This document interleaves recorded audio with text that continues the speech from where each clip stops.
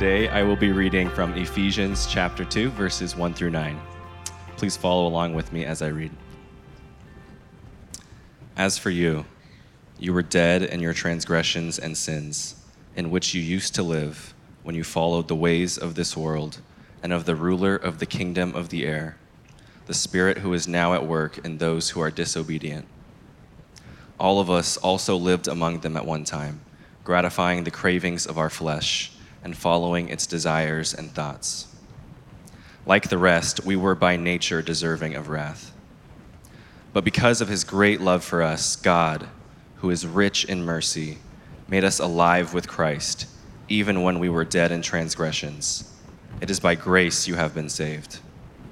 And God raised us up with Christ and seated us with him in the heavenly realms in Christ Jesus, in order that in the coming ages he might show the incomparable riches of his grace, expressed in his kindness to us in Christ Jesus.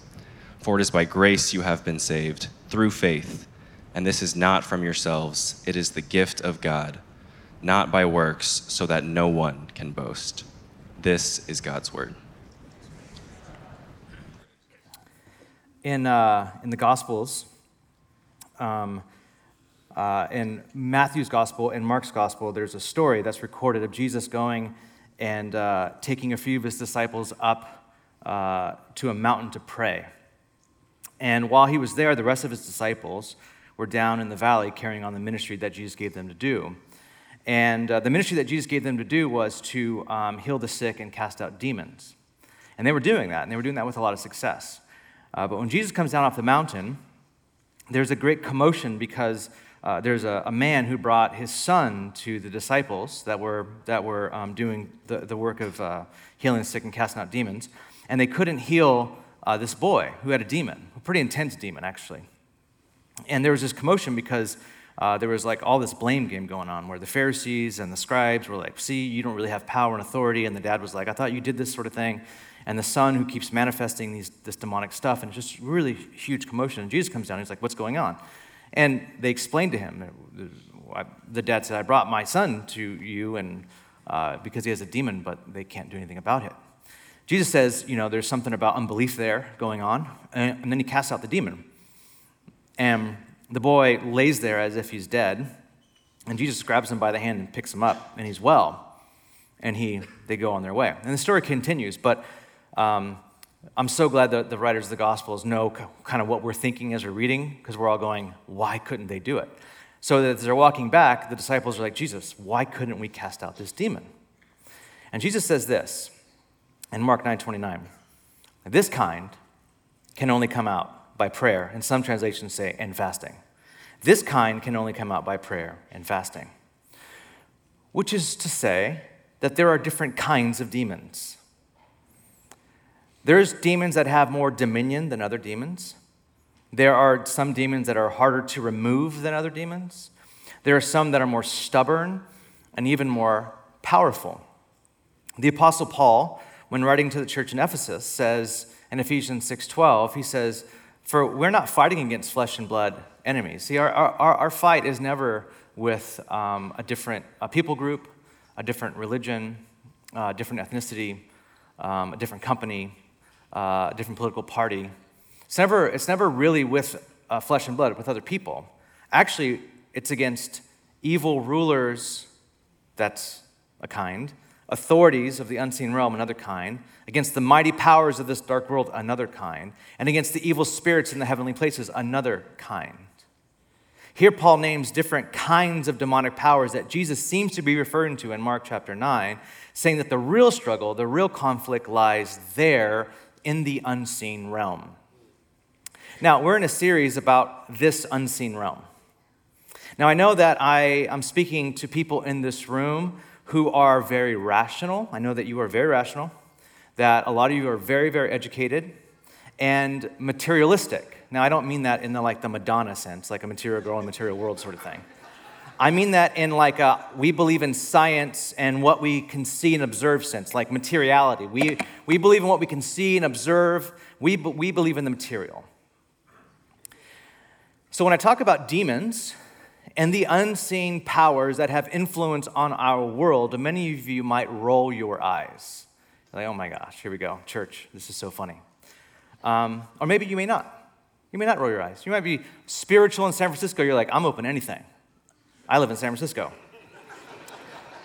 But what you actually may be doing is waiting until I make some tie-in on how these powers that are talked about in the Bible are really the way we humans systematize oppression or hate or war. Basically, wanting someone like me to use rationalistic naturalism to replace the supernatural tones of the passage with explainable human categories. That's what you're waiting for. You're like, tell me this is an ism. Tell me this is the way that humans do this thing with systems, or show me the family systems involved in this, or something like that. Give me explainable human categories. But what if Jesus meant, and what Paul was talking about here were not just symbolic language of a superstitious yesteryear, but what they're talking about is actual reality. This is what reality is like here and now. I mean, Jesus ends up saying and teaching us in his great model prayer. He ends the model prayer by saying, and pray like this, and lead us not into temptation, but what?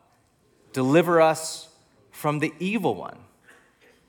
So not only am I positing to you that what the scriptures talk about when they talk about the unseen world is something very real, but I would also like to suggest that by naming and reclaiming a biblical vision of reality, it also helps you to comprehend types of experiences that materialism renders mute and inexpressible. Meaning, we have experience of the unseen realm. Almost every single one of us does. I would say every single one of us does. And probably often. But we miss their meaning because we don't have categories for them. We don't know what they mean. Clive Staples Lewis, or as you know him, C.S. Lewis, has an essay entitled, Is Theology Poetry? It's a great essay, great little essay. And he ends the essay by talking about the scope of Christian. If you don't know, he was atheist before he was a Christian. He did not believe in Christianity, thought it was silly. And then he slowly came to faith. And he writes this thing, he talks about the scope of Christianity as compared to the rationalistic and materialistic universe or worldviews. He says this is how I distinguish dreaming and waking.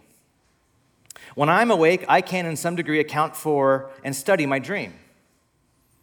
I have a thing with my daughter every single morning. I'm like, what'd you dream about? And she tells me what she dreams about. It's really cool. We analyze the dream and stuff like that. Not like super analyze it, but typically like this morning she's like, I had a dream that you and mommy were cuddling me. I'm like, that's a good dream. You know what that means? We love you. So in some degree, I can account and study my dream. See, he said, the dragon that pursued me last night can be fitted into my waking world. He goes, I can understand that dragon who pursued me last night. I know that there are such things as dreams. I was dreaming. I know that I had eaten an indigestible dinner. I know I had something hard to digest last night, which probably accounts for some of it.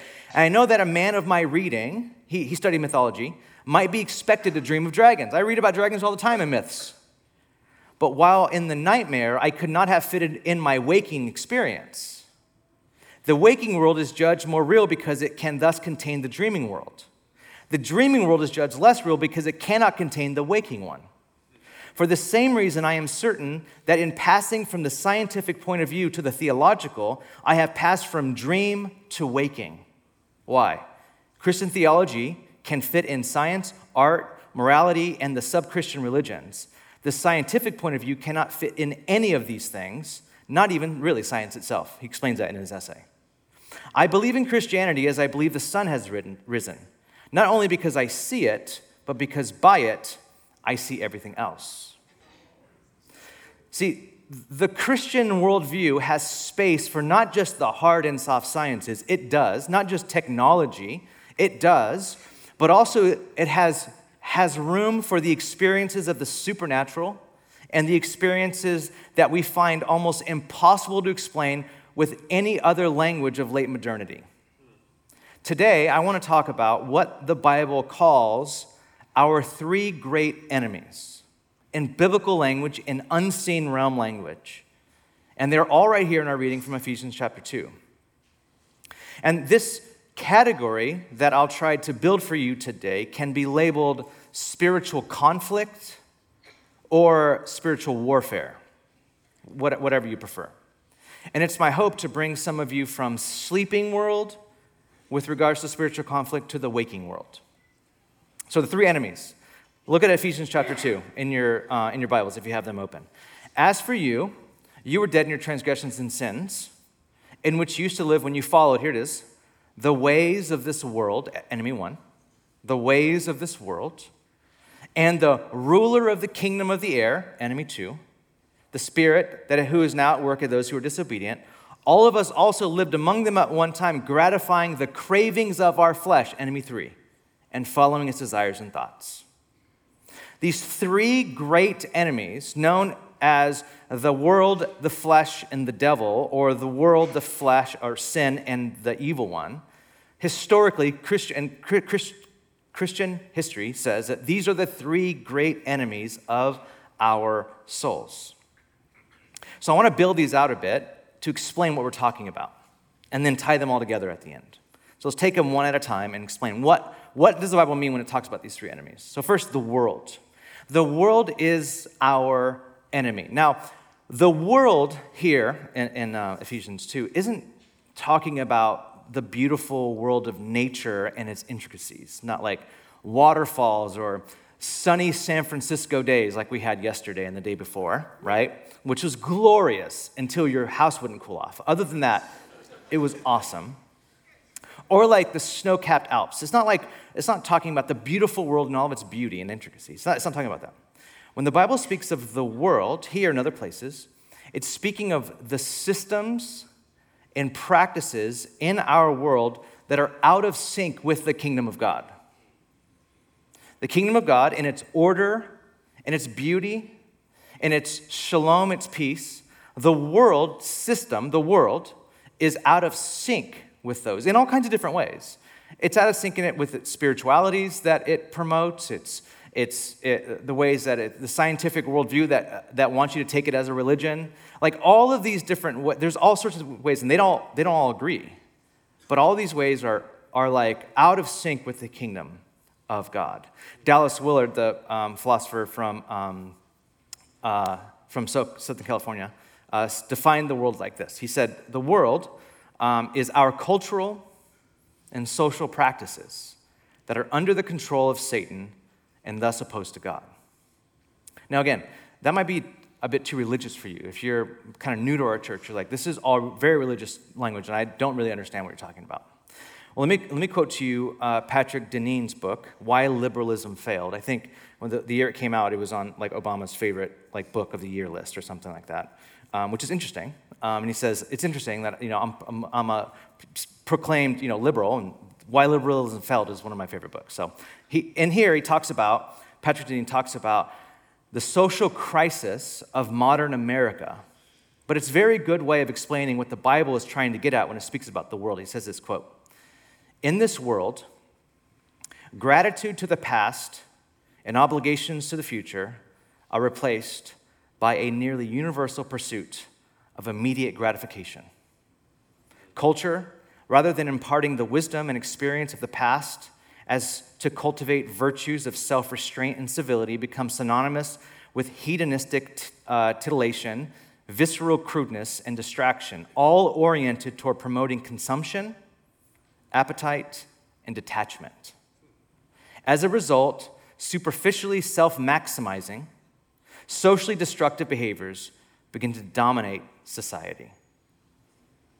If you were to describe what is going on in our world, both in person, IRL, and online, and if you keep that quote back up there real quick, and if you said that, if you just walked around and you read that, you're like, oh yeah, that's it, right there, that. What is that? What is that? And some people might say, oh, it's so many different things. It's so many ways that, the cell phone, and before the cell phone, this never happened. No, this stuff happened before cell phone. This stuff happened with regular phones that connected to the wall, okay? This kind of stuff always happened, right? This is civilization. This is the world. We just invent new and shiny ways of doing it over and over again. The Bible says it's the world. And the world and its systems sweep all of us, myself included, into its orbit all the time. Its gravitational pull seems almost impossible to resist. There are ways that you can buffet that. There are ways that you can discipline your life that orient it in a different way, but it takes so much effort to do so. The world becomes like the water we swim in. We don't even recognize it as water anymore. It is just life. The scriptures describe the world as an enemy that is bent on human destruction, something we must be in conflict with always, something that pull against our peace and our joy, our wholeness, and our contentment. Now, there are times we get glimpses of its chaos and its insanity. There's times, maybe even right now, you get this or when you wake up a little earlier than you're supposed to wake up, and you don't actually go for your phone for the first 15 minutes of the day, and you spend time in quiet, or you spend time reading the Bible, or you spend time journaling, or you spend time meditating, and you get this glimpse of this world is crazy. Why do I get so caught up into it? And then the next thing you know, you're back into it again. How did I get here? That thing, the world. We're swept away again and again. Okay, that's one enemy. The next enemy is the flesh, or sin. Now, when the Bible talks about the flesh, or our sinful nature, it's not saying that humans can never do anything good or beautiful. We can't selflessly love our children or start nonprofits that bring aid to the most war-torn places on the planet. We all, since we're made in the image of God, have great potential to do beautiful things, okay? But the flesh is always there. No matter what we do that is beautiful, good, or true, there is always a pull, a temptation to want to ask ourselves, what's in it for me? How will this make me happy? How will this align with what I want in life? So when Ephesians 2:3 says, gratifying the cravings of our flesh, it means the primal animalistic drive and cravings of our body for self-gratification, especially pertaining to sensuality. Sensuality meaning the appetite for sex or the appetite for food. Just like feeding feeding our flesh, feeding the animalistic desires that we have all the time. Or it's the pleasure principle, you live for maximum pleasure. There was a time in my life, honestly, I'm a Enneagram 7, so that might explain a lot for you right now. There was a time in my life before one of my spiritual mentors is Ronald Rolheiser, and I've never met him, just on paper. Read all his books. He talks about breaking the pleasure principle. And I read this in my mid-30s. And I remember once he was talking about breaking the pleasure principle that I would, throughout my 20s and maybe early 30s, I would wake up in the morning and my first thought was, what's going to bring me pleasure today? Where am I going to eat for lunch? What am I going to look at? Where am I going to go? What's going to bring me maximum? I'm a 7, an Enneagram 7. So I'm always about no pain, all fun, right? That's how I see life. And so I would wake up feeding the pleasure principle until Rolheiser helped me to learn how to break this thing, where honestly I haven't thought about that in a long time. I don't wake up thinking, what's going to bring me maximum pleasure. I usually wake up, who am I? That sort of thing. But I think that's age.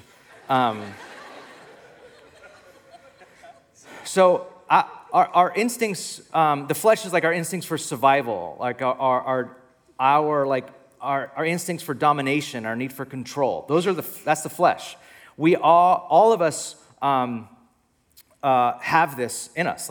The Bible says, we all live to gratify the flesh at some level. But here's the thing: we live in a humanistic society, and the messaging that we get from the world is that this all should be embraced. So no longer does culture teach you to live virtuously, and buffet those natural animalistic desires that you have. Actually, quite opposite. You're supposed to embrace them, and to not embrace them would be really repressive. And so we live in this society that says you need to embrace all of your cravings, all of your appetites, all of your instincts, as long as it doesn't harm anyone. That's the only law. Don't harm anyone. But do what you do. You do you. Now, you may be thinking, well, why not?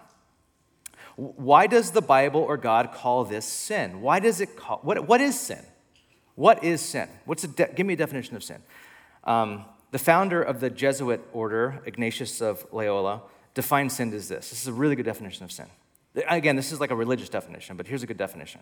Sin is an unwillingness to trust that what God wants for me is only my deepest happiness. Sin is, and this is, by the way, this is Genesis chapter 3, right? An unwillingness to trust that what God wants for me is only my deepest happiness. So when I read the ways that we are to live, that humans are to flourish and live, and we're like, that seems repressive. What the Bible talks about when it talks about money or sex or power, that seems repressive. This is an unwillingness to trust that actually what God has revealed about human flourishing is because he only wants your deepest happiness. Now, if that's too religious for you, let me give you another one. There's Francis Spufford wrote this book called Unapologetic, and I find myself recommending this book more than any other book these days. When someone's like, can you recommend a book for me? And I'm like, do you like crude language? Like, yes. I'm like, read this book. Unapologetic, and he's a Christian, he's British, so it makes sense of the crude language. And he writes very dry and funny about why Christianity still, despite everything, this is the subtitle, despite everything, why Christianity still makes emotional sense. And he talks about he talks about sin. And in our society, he says that basically sin means indulgence. Sin is like enjoyable naughtiness, the pleasurable consumption of something. He says the word is hijacked in our culture.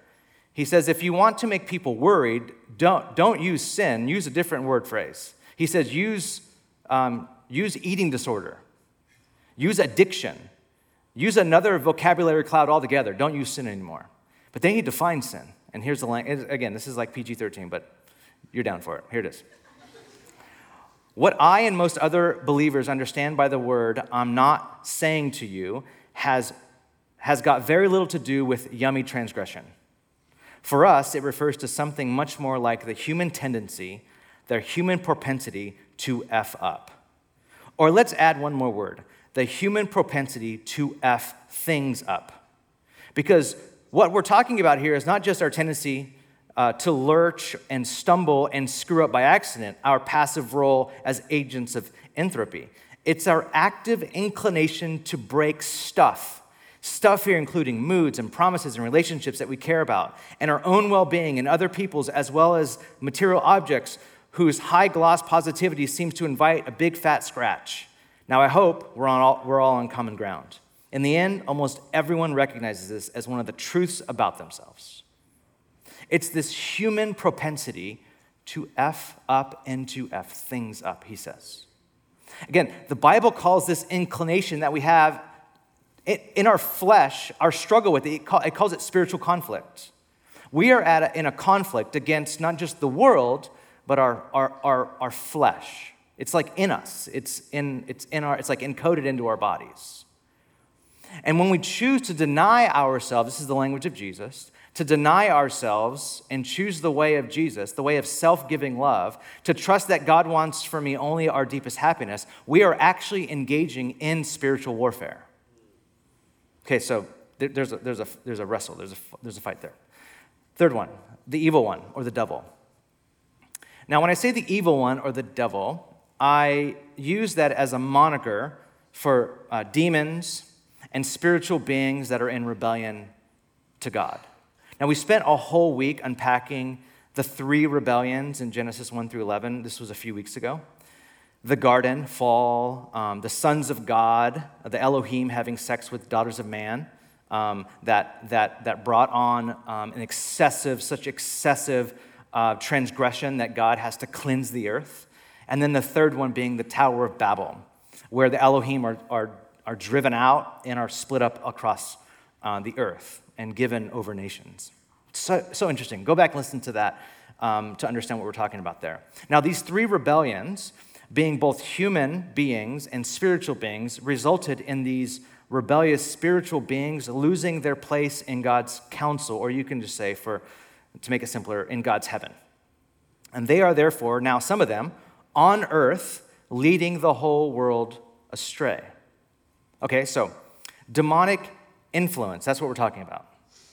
So go back and listen to the three rebellions, like how did this all happen there? So when you get to Jesus, demonic influence is kind of everywhere, right? It's all over Jesus' ministry. Now, demonic influence can happen in a couple of different ways. One way that demonic influence can show up in your life is through really intense experience. Really intense. David Bennett shared a story last week of when he was in Germany preaching the gospel and doing God's work. He woke up to he felt like some sort of demonic presence was trying to choke him out, keep him from speaking and talking. And this is a very common thing, actually, that happens. This happened to me. It happened to me twice when we were starting to plant this church. When we were moved, we hadn't lived here. Actually, I hadn't moved here yet. We still lived down in kind of the Santa Barbara area, and we were coming up to pray in San Francisco. And I was trying to get my head around living in a city because I had never lived in a city like this, and I didn't know where's Trader Joe's and where do you park and that. Those normal things, where do you live and how do you live and where's the backyard, that sort of stuff. And so we're coming up here, and I was intimidated. I was so afraid of being here. And one night, we're staying on this hotel on Van Ness, and I woke up in the middle of the night to the same thing, where I felt like I couldn't breathe and I couldn't get up, and I felt like this demonic presence was had its grasp on my throat. That's the best way I can explain it. And I remember hearing these words clear as day, "Get out of my city. Get out of here." And it took everything I could to muster, the name of Jesus, and prayed, did warfare, just started praying, all the stuff that I I'm so grateful that I was trained in planning a church, spiritual warfare, demonology, all that stuff. So I was doing that, and then it happened again another time I was here, but that one came on as a deep depression. If you move here, you will be so depressed and you'll hate your life so much. It was that sort of feeling. So those things are real. Those experiences. I had other experiences of people coming to look for me that were demonically charged and all this stuff too. These kind of things happen. Those are pretty intense though, right? Not everyone experiences this. Okay, so it might happen. It might not. And there's always power in the name of Jesus, by the way, just so you know. Just tie that off real quick. You're like, what do I do? Jesus. Just Jesus, okay? Okay. But there's another way that demonic influence happens, and this one's more subtle. This one happens through the intellect. Look at 1 Timothy 4:2, chapter 4, verses 1 and 2. The Spirit clearly says that in latter times, some will abandon the faith and follow deceiving spirits, and things taught by demons. Such teachings come through hypocritical liars whose consciences have been seared as with a hot iron. So demonic influence not just happens through intensity and dreams and strangling and that's so intense. You're that's a demon. But here's another way. They're is that a demon? It's so subtle. It happens through doctrine, through intellect. It happens through certain doctrines slipping into the church, certain doctrines slipping into your life, certain things that you believe, subtle little lies that you believe that have actually been taught to you by deceiving spirits and taught by demons. That's insane and scary. I think that's one of the most scariest ones. Because we kind of base our life on ideas. We base our lives on how we think about things. That's how a lot of us basically, how do you think about that? And if the demonic can influence your thinking and your belief and then lead you astray, by the way, I've seen it happen a lot. Now, let me just make matters a little bit worse. The world, the flesh, and the devil are all layered. They all work together in a concentrated effort to turn us from God and thus from joy and peace. It's not just one day we're fighting the flesh, and like on Tuesday you're going to fight the devil. Okay, okay, Tuesday, devil.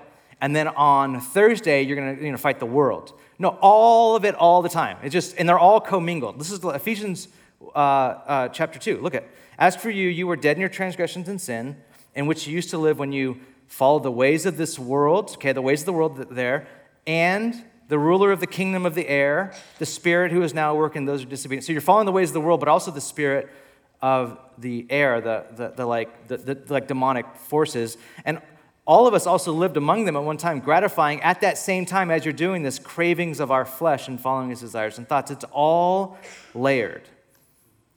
So the way the New Testament says it, you are either, basically, as you're talking about the spiritual conflict, you are either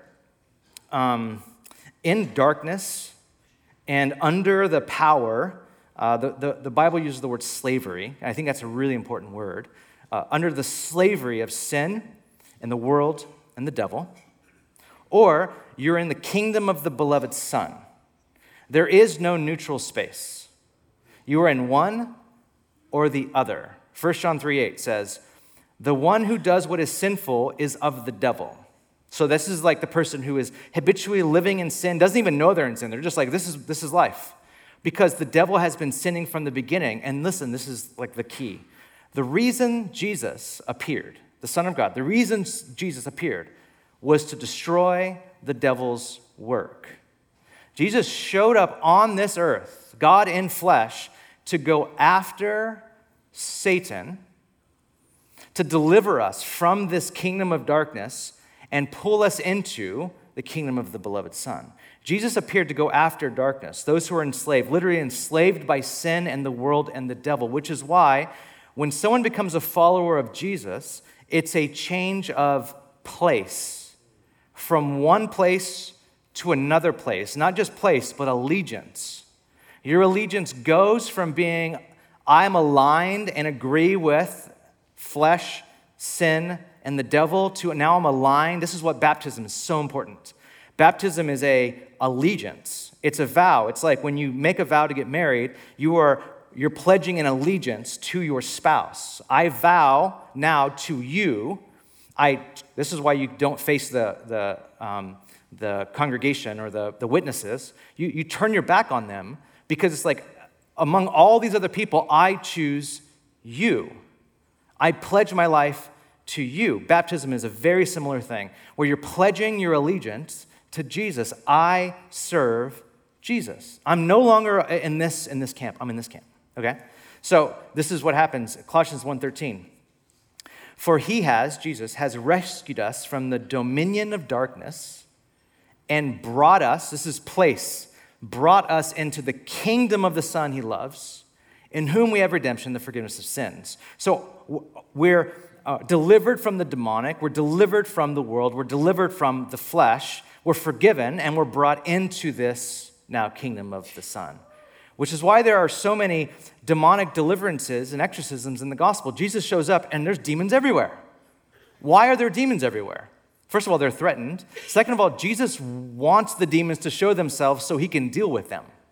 Demons love to stay hidden. They love to hide because then you don't know they're there at all. But Jesus shows up and these demons start manifesting and he starts casting them out. Why? Because Jesus is moving people from the bondage of the demonic and the world and the flesh to the kingdom of the beloved Son. So, if you're tracking so far, we're in a war. There's a cosmic battle that we're all a part of. One where there's the unholy trinity of the world, the flesh, and the devil that are hell-bent on our destruction. But Jesus comes to reveal the kingdom of God and to bring all of us into it. Through baptism, we switch allegiances. We're transferred from the kingdom of darkness to the kingdom of light where we're all good, right? No, that's not the end of the story.